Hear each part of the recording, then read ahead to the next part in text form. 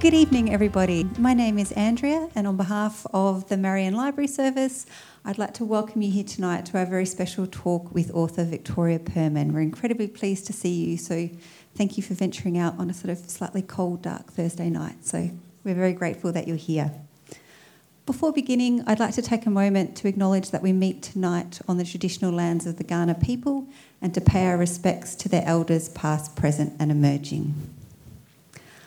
So moving on, we are very, very honoured to have Victoria here with us tonight to discuss her new novel, A Woman's Work, set in 1956 in Melbourne and following two women as they enter the Australian Women's Weekly Cookery Competition.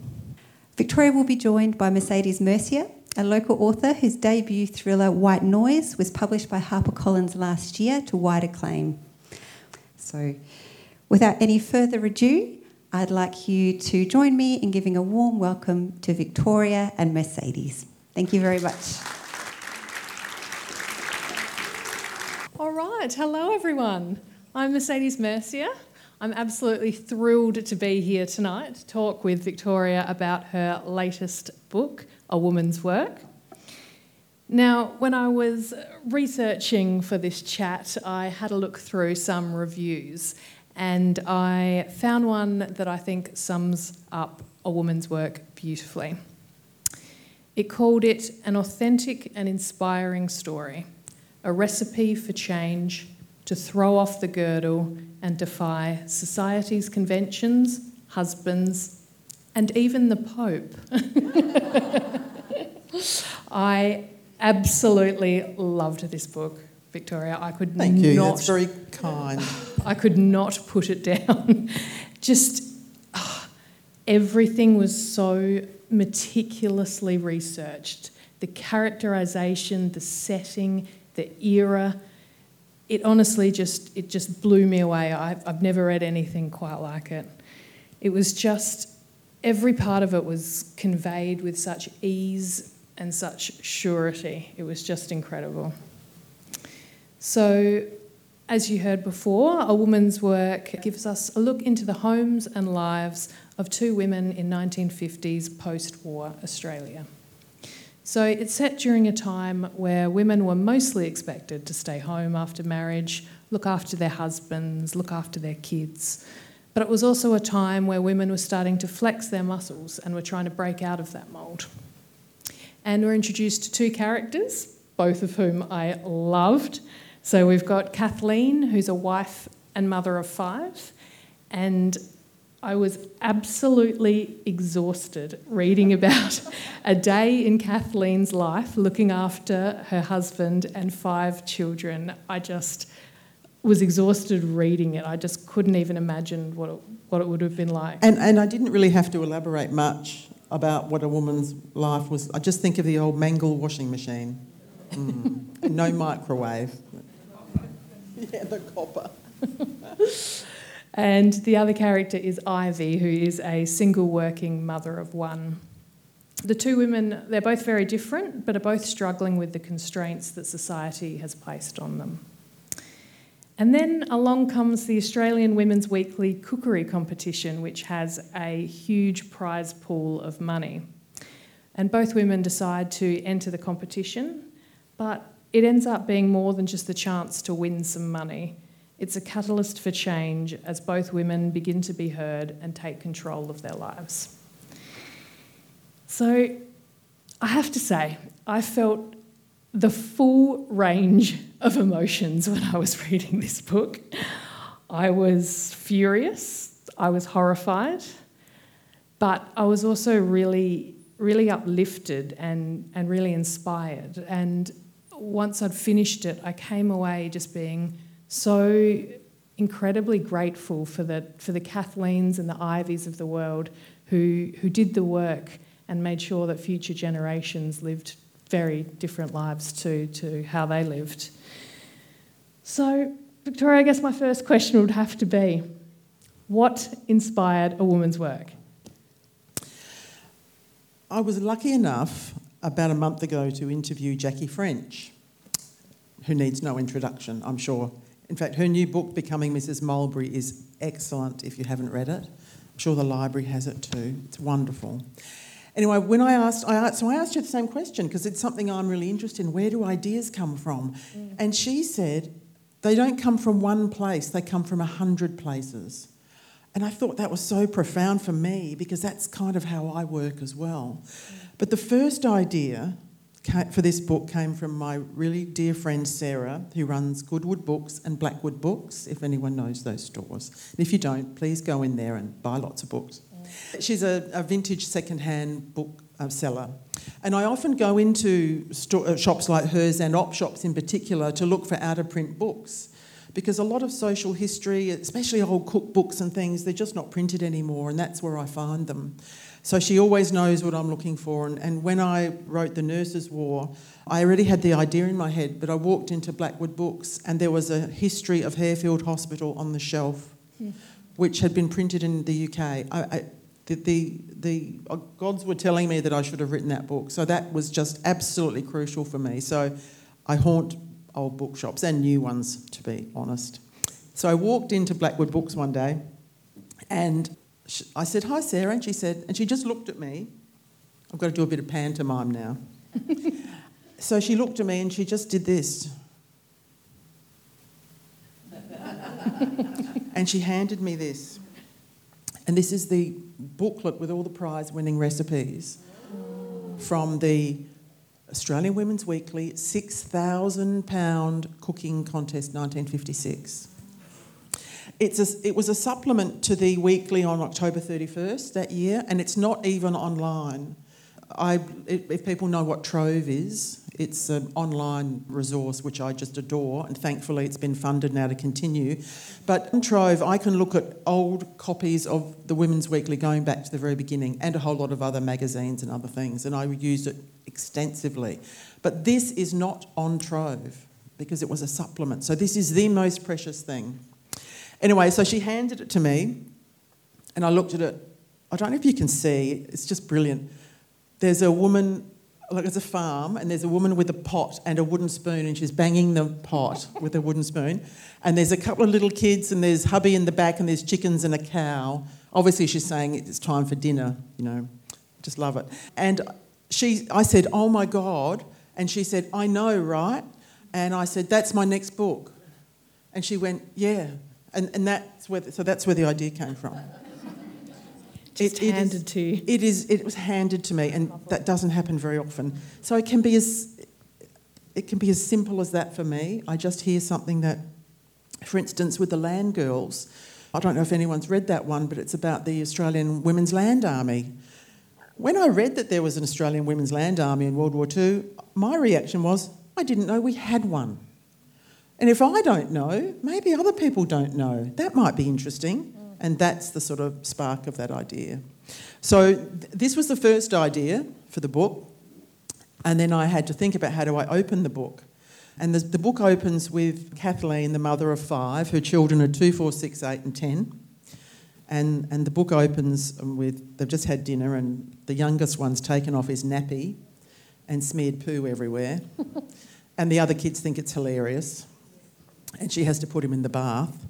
But in the book, the hubby who's come home from work, her hard-working hubby who loves her dearly, gets in the bath first.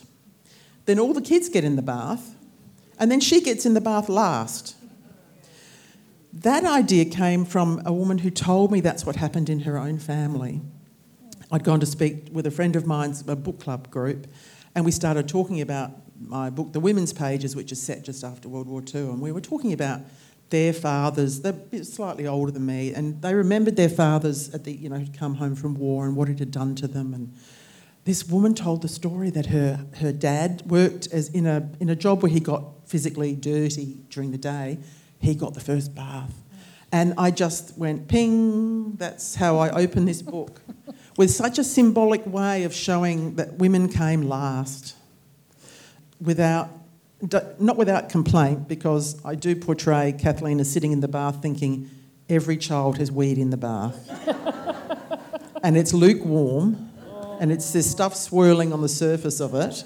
But that seemed really symbolic to me about the life of a mum back then. So that's sort of where that idea came from. And then it was also inspired by, I looked at 1956 and the Olympics were coming. And I set the book in Melbourne only for a bit of variety. I've set books everywhere, but particularly because the Olympics were coming and Melbourne was abuzz.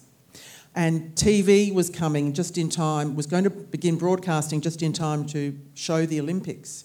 So Melbourne was really half excitement, half nerves, and half some of the newspapers were saying, Melbourne's not ready to be on the international stage, you know.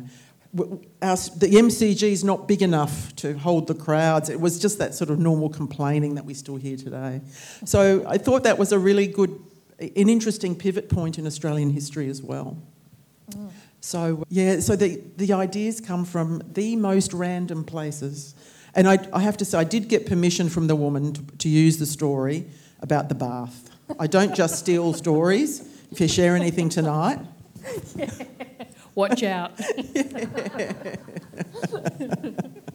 So I kind of put my two... I thought £6,000, some people will remember, I mean, it cost about £7,500 to build a home in 1956. Wow. So that was a lot of money. That is a lot of money. The first prize was £600, and then it went down in increments to £4, £2, even £5, some of the winners. And I kind of thought, what would winning that money do to two women in that era? You know, when money was tight, there was only one income in the house. You mentioned my character Ivy's a single mum. So I thought Ivy would like to win the TV for her 12-year-old son, who wants nothing more than to watch Rin Tin Tin. And so that's why she enters it, even though she's not a cook. And Kathleen is persuaded by her mum to enter the contest to give her a bit of pep because she's so exhausted looking after all these children. And she's only 30. I've got 3 kids. I can't imagine 5. So that was the sort of inspiration, and I put myself in the heads of those characters and thought it was the hope of winning as well. I had the hope today of winning the Hospital Research Foundation house. Don't we all? Yeah, and my husband Stephen, who's over there, said, "Quick, check the results." And I put his name in, nothing. I thought, maybe he bought the tickets in my name, nothing. But you still hang on to that little bit of hope, don't you? And how it might change your life. Did you at least win a Hague's voucher? No, or nothing. Any of them? No. You are not on the winners list. Most tragic words ever. So, like I said before, and I think it's pretty clear, this book was meticulously researched, from the recipes to the products of the day that were included to the routines, the bath, which absolutely horrified me. I still thought about that days after. What is your research process? It must be so extensive to get that in-depth knowledge to write so authentically. I do like to get things right. For instance, I really wanted to portray... I mean, I don't remember pounds, shillings and pence. I was born in 65, so it was the 1st of February 1966. Wasn't that the song? Does anyone know the song? 14th of February 1966 or something like that. So I don't remember. I wanted to convey to the modern reader how much that was worth.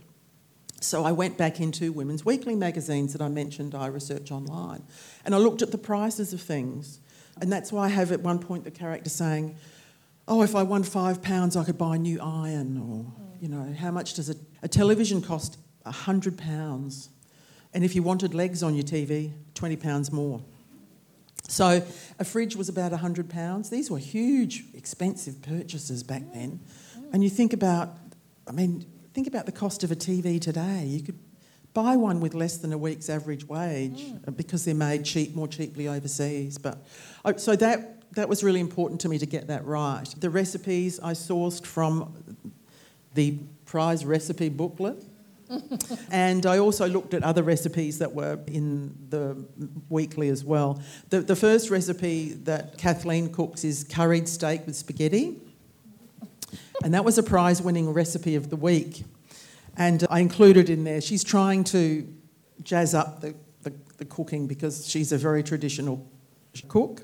Sausages with mashed potatoes, peas and carrots on a Monday. Lamb chops with mashed potatoes, peas and carrots on Tuesday. Fridays was fish because of God. Sundays was roast lamb. And so she tries curried steak with spaghetti. And in the interests of research, I cooked that recipe. I must say, and what was the result? Well, I must say I didn't use steak because that's expensive. I used minced beef. And I don't know quite what the quality of the steak was back then, but it was probably cheaper than we pay now, but it was pretty average, actually. It looked grey for a start. Oh, that's never a good sign. But it had sultanas and apples in it, so it was a very, and my husband Stephen I sort of served it up, right, and we went, okay, and he took a bite and said, "This is just like the curries Mum used to make in the 70s." Was that a compliment or Yeah, well, it kind of was. It kind of was. It's a very particular taste. Those who eat it will know. It's sort of sweet, yeah, because people here weren't, and we're not used to it now. I mean, a curry is a korma or a beef massaman curry I cooked the other weekend or whatever. So they were being adventurous in their own way, but it was sweetened for the palate of the time. Look, that recipe would have been perfectly good if it ditched the spaghetti and maybe with some chow mein noodles, with some soy sauce and maybe some coriander and herbs in it. It would have just lifted it a bit, which we're so used to now, right? But the recipes were... So I did cook all the recipes in the book. Fish pie, don't recommend it. I was telling Mercedes earlier, it was a boiled cabbage, sliced boiled potatoes, sliced boiled eggs, sliced tomato, white fish, like flaked white fish, in a casserole dish, and then white sauce, salt and pepper, and cheese on the top. So very, very white. Layers of white. I didn't use a boiled cabbage. I thought that sounded a bit disgusting. So I used a Wombok Chinese cabbage. I thought it might give it some texture and crunch, but the whole thing tasted like clag. Oh. So I don't recommend that one. There is one in the book called Cheese Dreams, and it was... The beautiful thing is all the winners' names and addresses are in the winning booklet. So Mrs. A.F. Abbott of Box 18 Melrose won £100 for her Cheese Dreams recipe. It's delicious. Okay, it's very quick, I'll tell you. Half a cup of cream cheese, half a cup of butter, and and 1 cup of self-raising flour. So you make like a pastry. And then you mash half a cup of bananas, half a cup of dates, squeeze of lemon juice, cut the pastry into rounds and then put the filling in one half and fold them over like a half moon. Bit of milk on the top, sprinkling of sugar. They were amazing.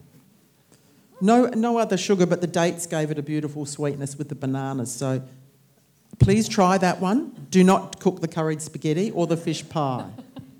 I really liked the sound of gherkin scones. Oh, yeah, cheese and gherkin scones. Yeah, I love gherkin. I love scones. I just couldn't picture them together. Yeah, no, they were good. And I grew up with gherkins being a, Eastern European child. So they were delicious.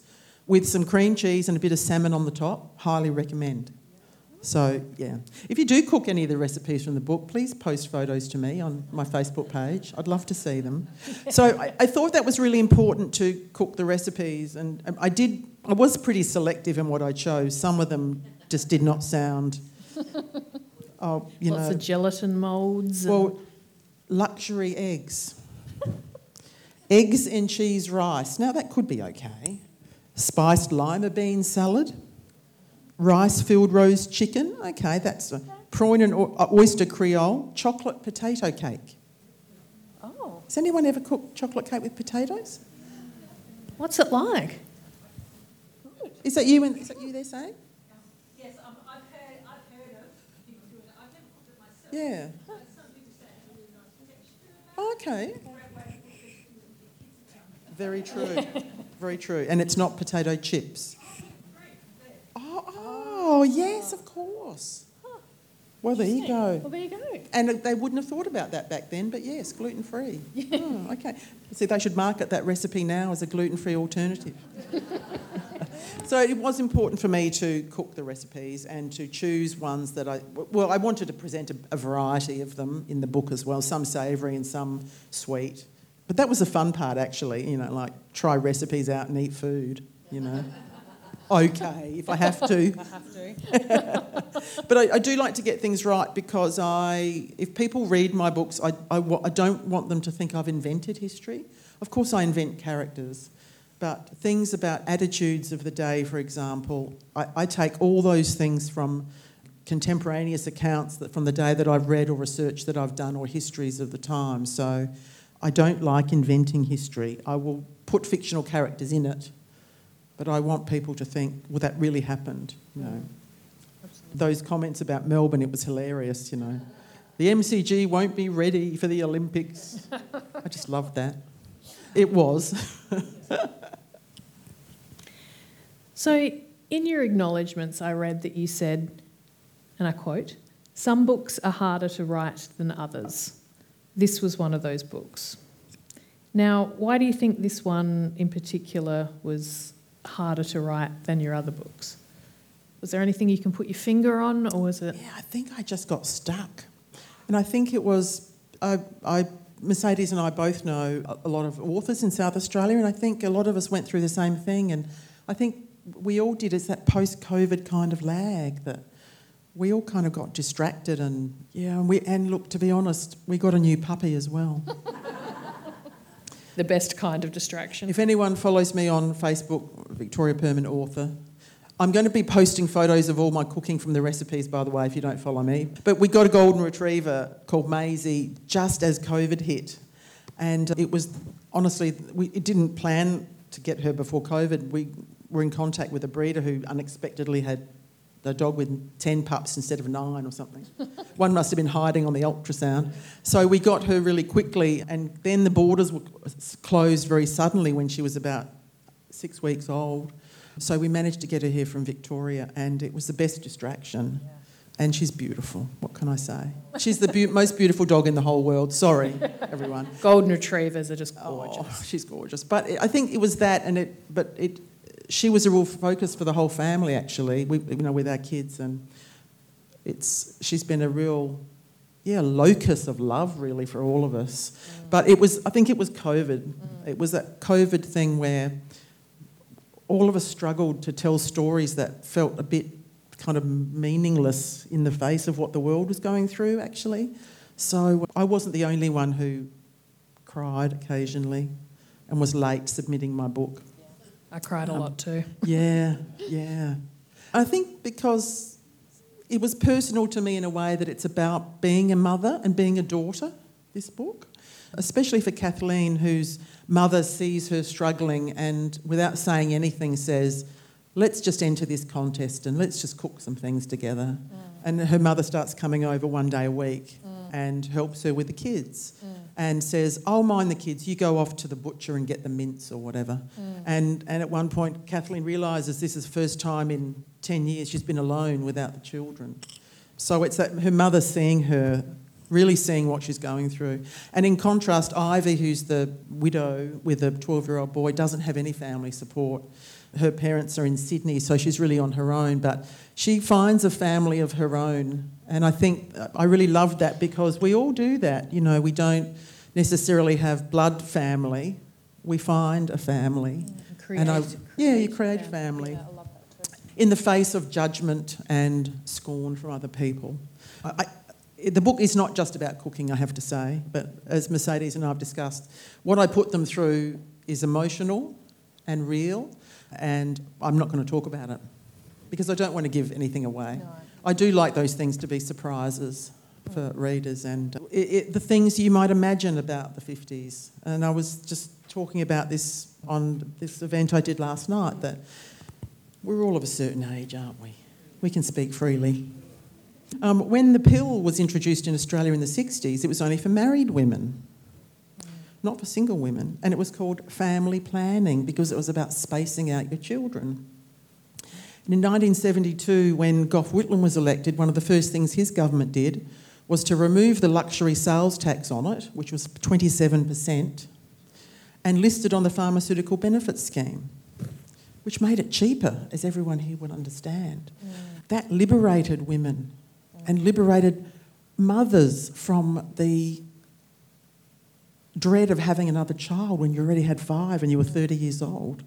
No-fault divorce came in as well, where beforehand, and our own extended family was touched by this, that if to get a divorce, pre-no-fault divorce, there had to be a guilty party and there had to be blame laid at someone. And the reasons were infidelity, abandonment, I think it's called abuse, but it meant domestic violence, There were 7 reasons, I think. Being an asshole, wasn't one of them. So there had to be a guilty party, and so someone had to have their name in the paper, because divorces were in the paper, to name them as the guilty party. It was horrific. So when no-fault divorce came in, people could suddenly say, just don't want to be married to you anymore. And no one had to know the reasons why. Maybe there were no reasons like infidelity or abandonment or whatever. And then the supporting parents benefit came in as well. So women who had been trapped were able to leave. Now, I'm not saying the supporting parent benefit meant you're off having holidays, but before that there had been barely anything. So this is the kind of era in which this book is written, about these constraints on women. And men too. And if men stepped out of the very rigid boundaries of what they were expected to be and do, they were criticised too. And I'll share a story that I researched, and it's not a spoiler for the book, it's a sort of a minor scene, but Kathleen's not feeling very well and her hubby takes the kids all to the local playground. So he's pushing the pusher with the little boy, Michael, in it, little Michael. And in the book I portray it this way because I read a real account of this. A man was at the playground with his children and the women who were there laughed at him and said, "You've turned into your wife." I thought that was just horrible. And now you wouldn't blink an eye at seeing a dad at a playground, would you? If you've got grown-up sons, you've got grandchildren yourself, it's the most natural thing in the world now for them to do that and to change a nappy. And I loved that in that scene as well, you also showed the joy that he felt at being able to spend that time with his children, which might not have necessarily been seen as the domain of the man, but he had such a wonderful time. Yeah, because he felt the pressure too of being a sole income earner. So the pressure of 5 children and a wife and bringing home the bacon, and that was hard for men too. I'm not saying it's quite like having to wash dirty nappies in a mangle, but I think as a society we put men in boxes too, and so I wanted to portray a little bit of that in the book. I love that. So, as you just explained, you did examine some sensitive topics in a woman's work. I won't go into what they are. I don't want to give away any spoilers. Has anyone read the book yet? Yeah, you'll know what I mean when we say we don't want to give away spoilers. Thank you for keeping those secret. How important was it to you to explore these issues in the book? It's very important to me, actually. I've written 5 historical books now, and I always want to tackle that idea that they were the good old days. And we often say it with the best of intentions. Oh, in the good old days you could leave your front door unlocked and you'd be okay. And, in the good old days a woman could stay home and, we could survive on a hubby's wage and that sort of thing. I don't think they were the good old days for most people. And that's the question I always ask myself. Who were they the good old days for? They weren't okay for a woman who was earning 75% of a male wage, and there was no childcare, and women weren't allowed to do certain things. If you were a public servant, you had to quit when you got married.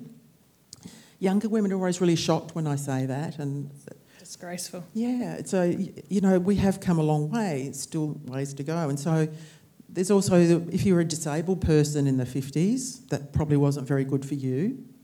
And if you had a mental illness, that probably wasn't very good either.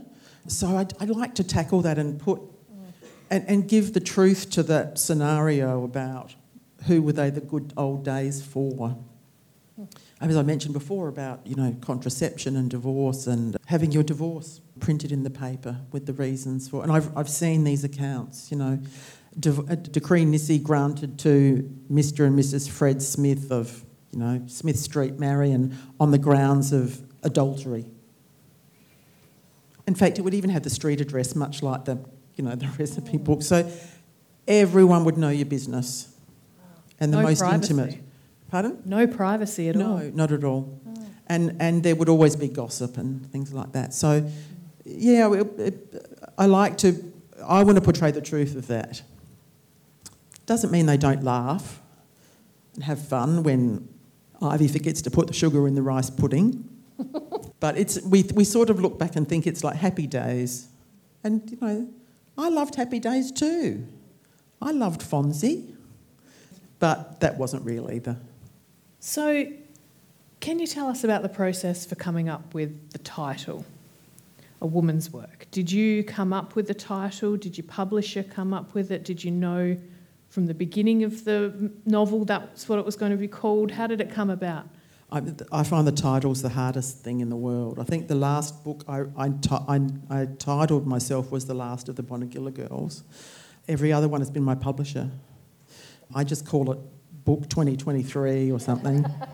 My publisher, Jo, is my first reader, and I wait for her feedback, and she just has this way. We've worked together now on 6 books, I think. She just has a way of encapsulating what the book's about, even in a way that I can't kind of articulate myself, which is why she's a publisher. And we were talking about it, and I had a temporary title, which was always a placeholder. And she said, really, it's about the labour of women, isn't it? It's about the work they do. And when she just said, it's a woman's work. And then I said, is never done. And so that's how the title came about. But it's the one I'm writing at the moment, I'm nearly finished for next year. I don't have a title for that either. I just can't think of. It's my job to write the book. Someone else can give it a title. I agree. find it hard. I mean, do you find it hard too? I find it so hard. I haven't come up with either of my titles. Yeah. But like you said, my publisher just looks at a book and just says, I've got it. Yeah. It's just like, yes, that's perfect. Of course it should be called that. I know, and I have great trust in that process, so I don't fret really. Yeah. But you can drive yourself crazy looking at Amazon or Booktopia or whatever to think, is there an original title in the world? No. Nope, there is not. No. And what about this cover? Oh, Isn't it gorgeous? You must have been absolutely thrilled when they showed you that cover. I cry when I get my covers. How did that come about?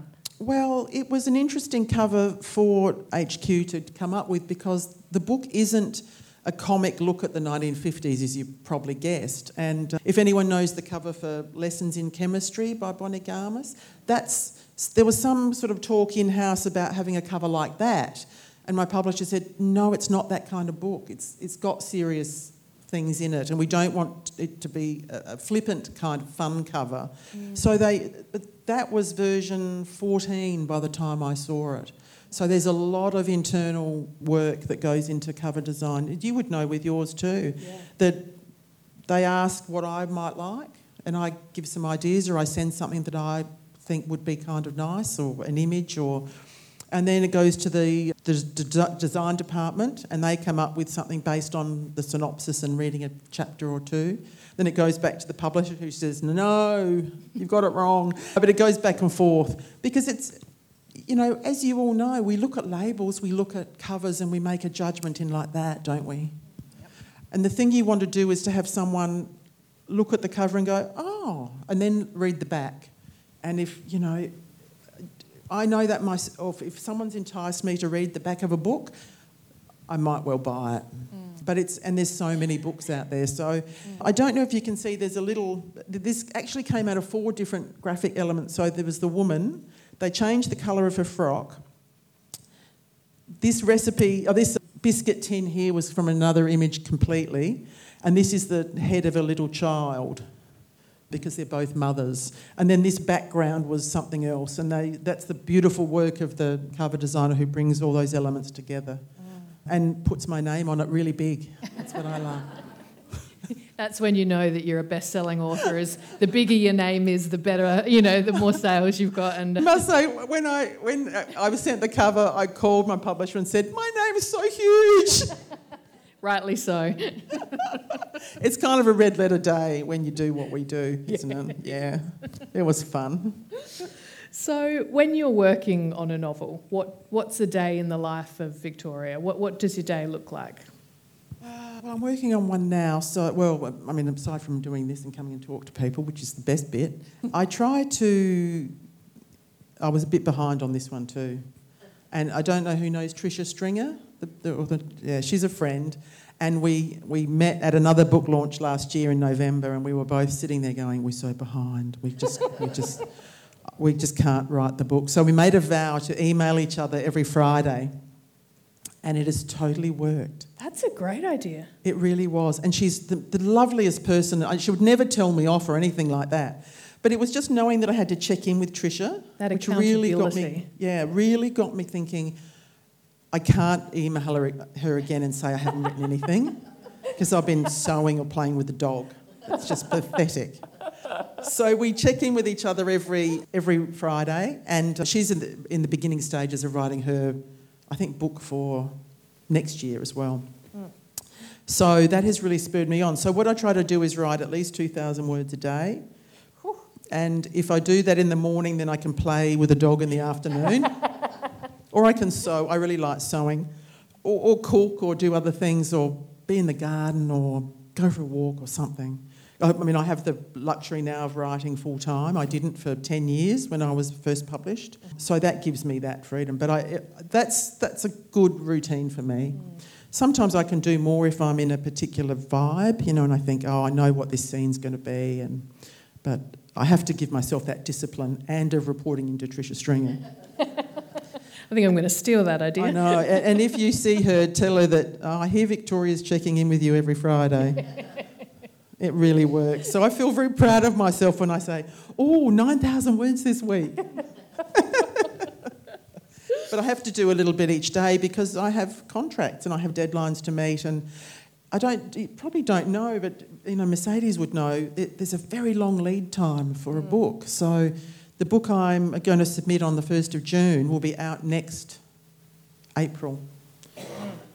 They would prefer it a bit earlier, but I won't finish it by then. Because it has to be read by the publisher. They provide notes and give you feedback, and then there might need to be some rewrites or some edits.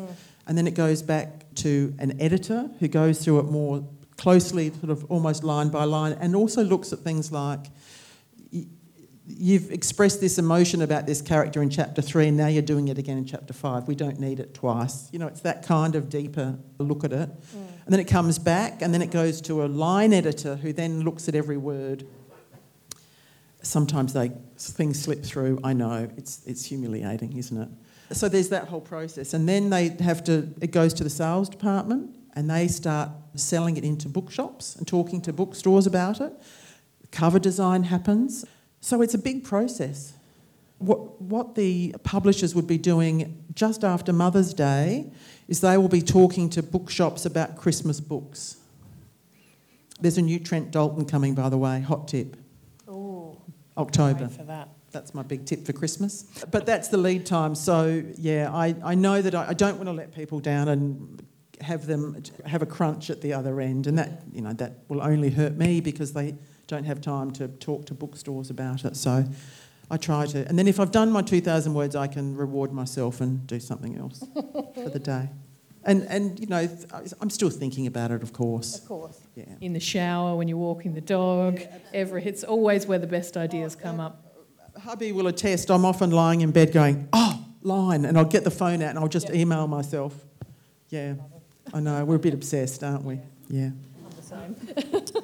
So you said you're working on your novel for next year. So what else is next for you? You're going on tour? Yes, I'm going to Melbourne next week to do some dates in libraries and bookshops over there, and then I'm in Clare, and then I'm doing events at Murray Bridge, Victor Harbour, West Lakes, Mount Barker, Unley, and then I'm going to Mount Gambier, Narracourt and Portland.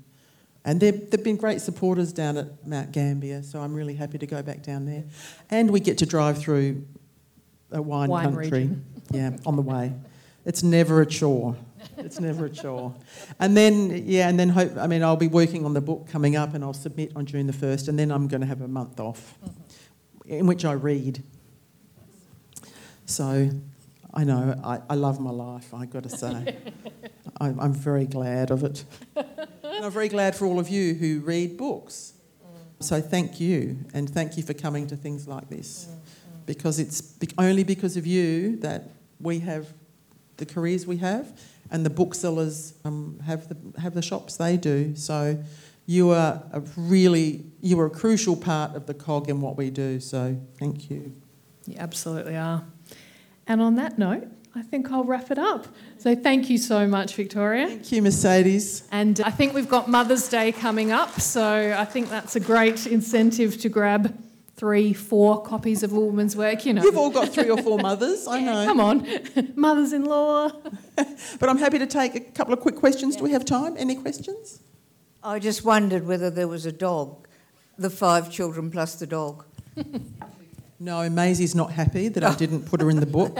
Okay, that's right. You know, I didn't do that because I really wasn't sure if dogs were as popular as pets then as they are now. Oh, well, in my family, Yeah? well, there are 4 children, but Mum, we always had a dog, and Mum used to cook liver for the dog in the pressure cooker, and it had this awful smell. Lucky it wasn't for you. Ooh. No, look, I'm very lucky in a sense. I didn't grow up with, well, lucky, it's just how it was. I didn't grow up with those sort of Anglo-Australian foods, really, as I was saying before about. So liver, I think Mum did it once or twice, and it was just rubbery. I didn't like it at all. It's a bit of a writing question. If you're writing 2,000 words a day, can you keep that momentum up? How many words would you end up in your average book? Because I'm reading one at the moment of yours that's bigger. Oh, that's the Nurses' War. Is that, yeah? No, women's pages. Women's pages, okay. Yeah. And so over what period of time are you doing this 2,000 words a day?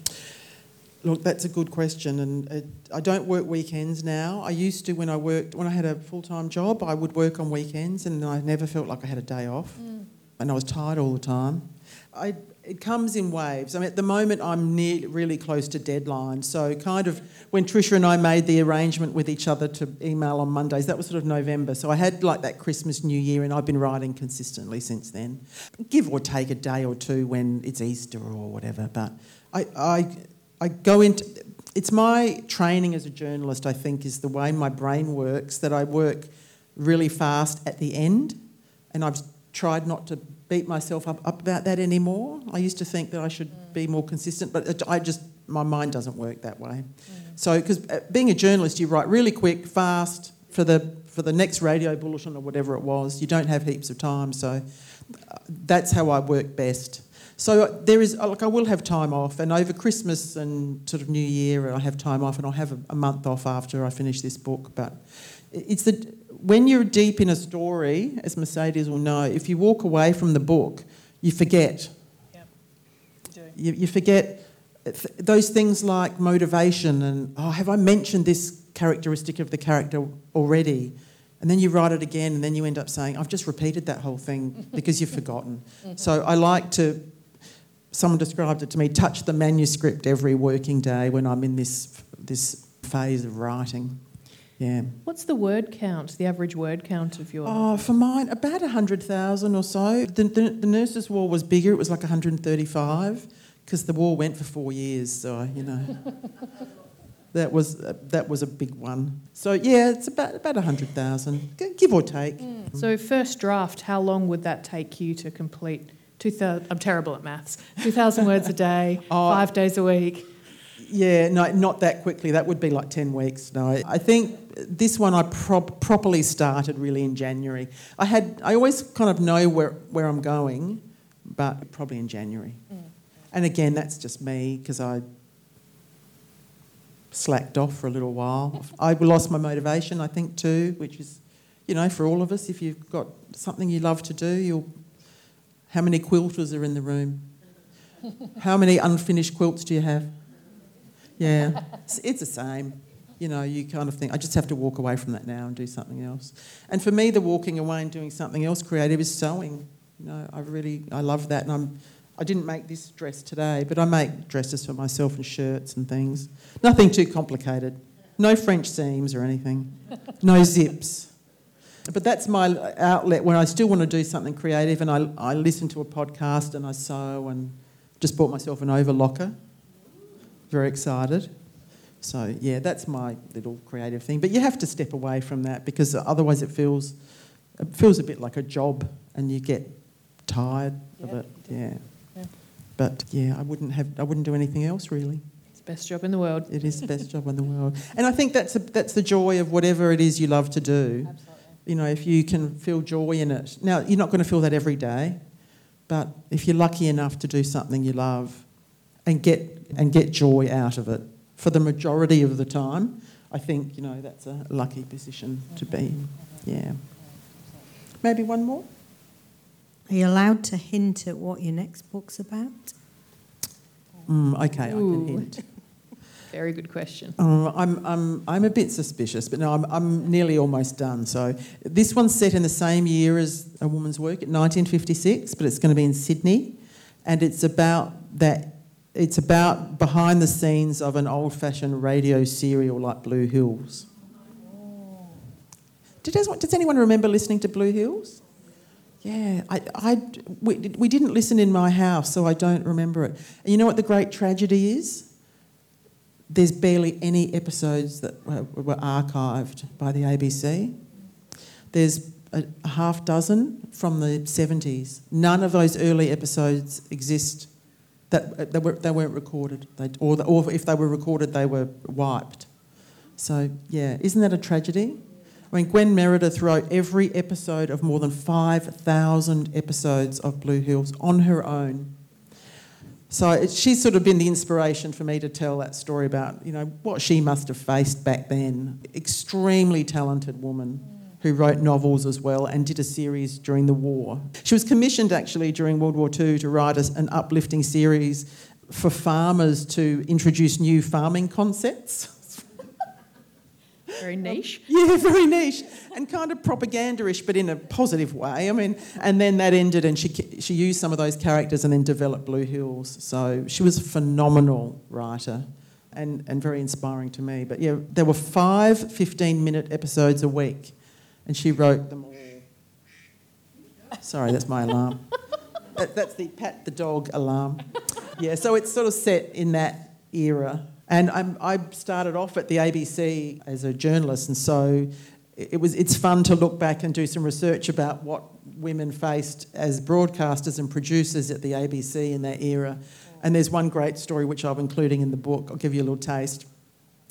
There were a handful of women producers, so those who came up with program ideas and were the brains behind and driving force behind programs. And one of them had been to the BBC for training. She was vastly experienced. She came back here and was relegated to sort of nothing serious. The powers that be wouldn't let her do anything meaningful. Every idea she put forward was poo-pooed. So one day she went into her office, opened the window of the ABC, which was in King's Cross back then, and threw her typewriter out of the window and quit. Brilliant. I just love that story so much. So I'm including that in the book and giving her tribute. But she was so immensely frustrated at what it was like for women back then. And so luckily she didn't kill anybody, to be honest. I mean, those old typewriters weighed, you know, probably 15 kilos. You couldn't lug them around. So, yeah, she's very lucky. Yeah, she quit. So that's next year's book, April next year. And I know I don't have a title because I'm terrible at titles. I'll have to send that to my editor.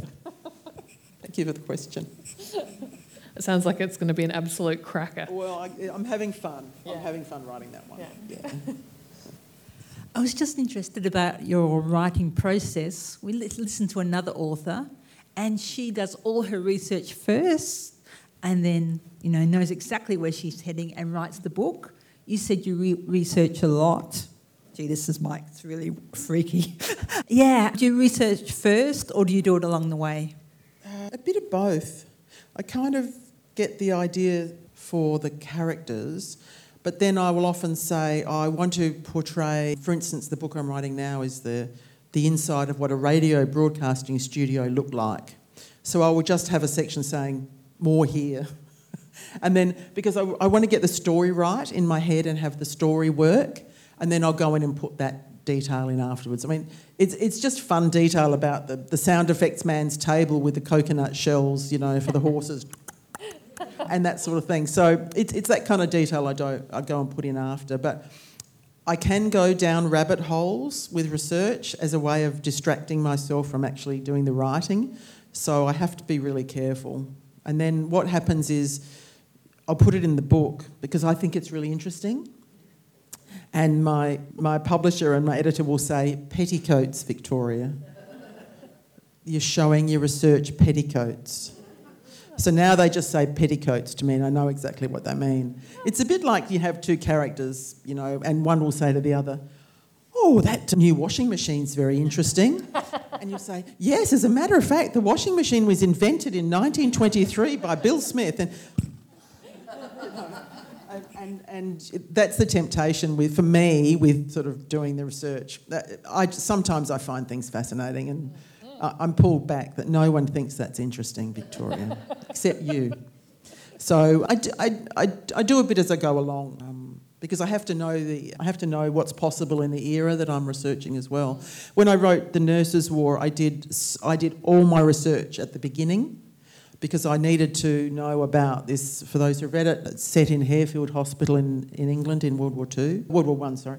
And Australian nurses and doctors were recruited here and were sent to work over at that hospital, which was, I just loved that story. It was owned by an Australian couple and she was a millionaire, Letitia Billiard-Leak from Glencoe down in the southeast. And she married a Sydney solicitor and they went to England. She had to fight to get her share of her fortune. It's a great story. And they bought a property at Harefield House. And when the war began, she and her husband had two sons serving and they decided to donate the house for the duration of the war plus 6 months to be a hospital, place of recuperation for the Australian troops. But their stipulation was that only Australian nurses, only Australian doctors, only Australian masseuses and other staff all had to be Australian.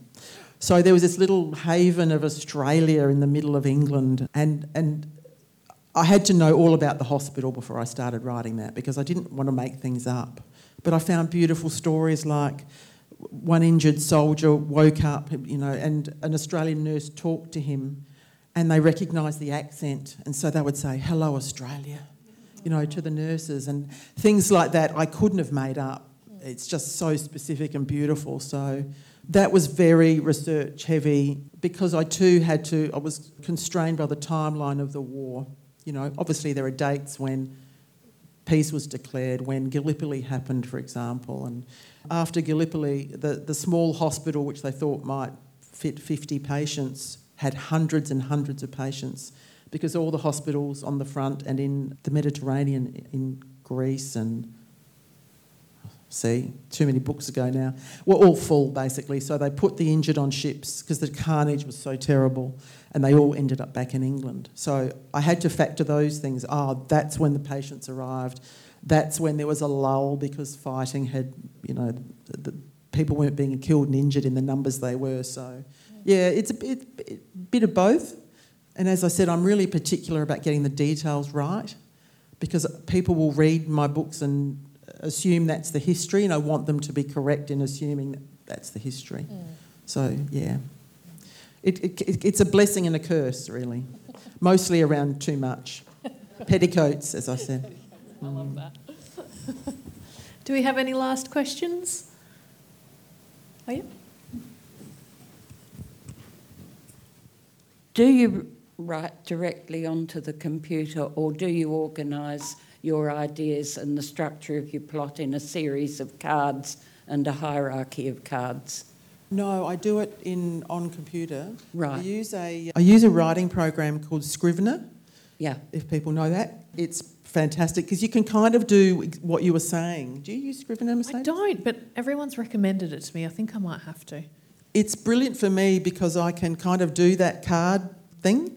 It can divide my computer screen into 3 separate columns, if you like. In the middle is where I type the story.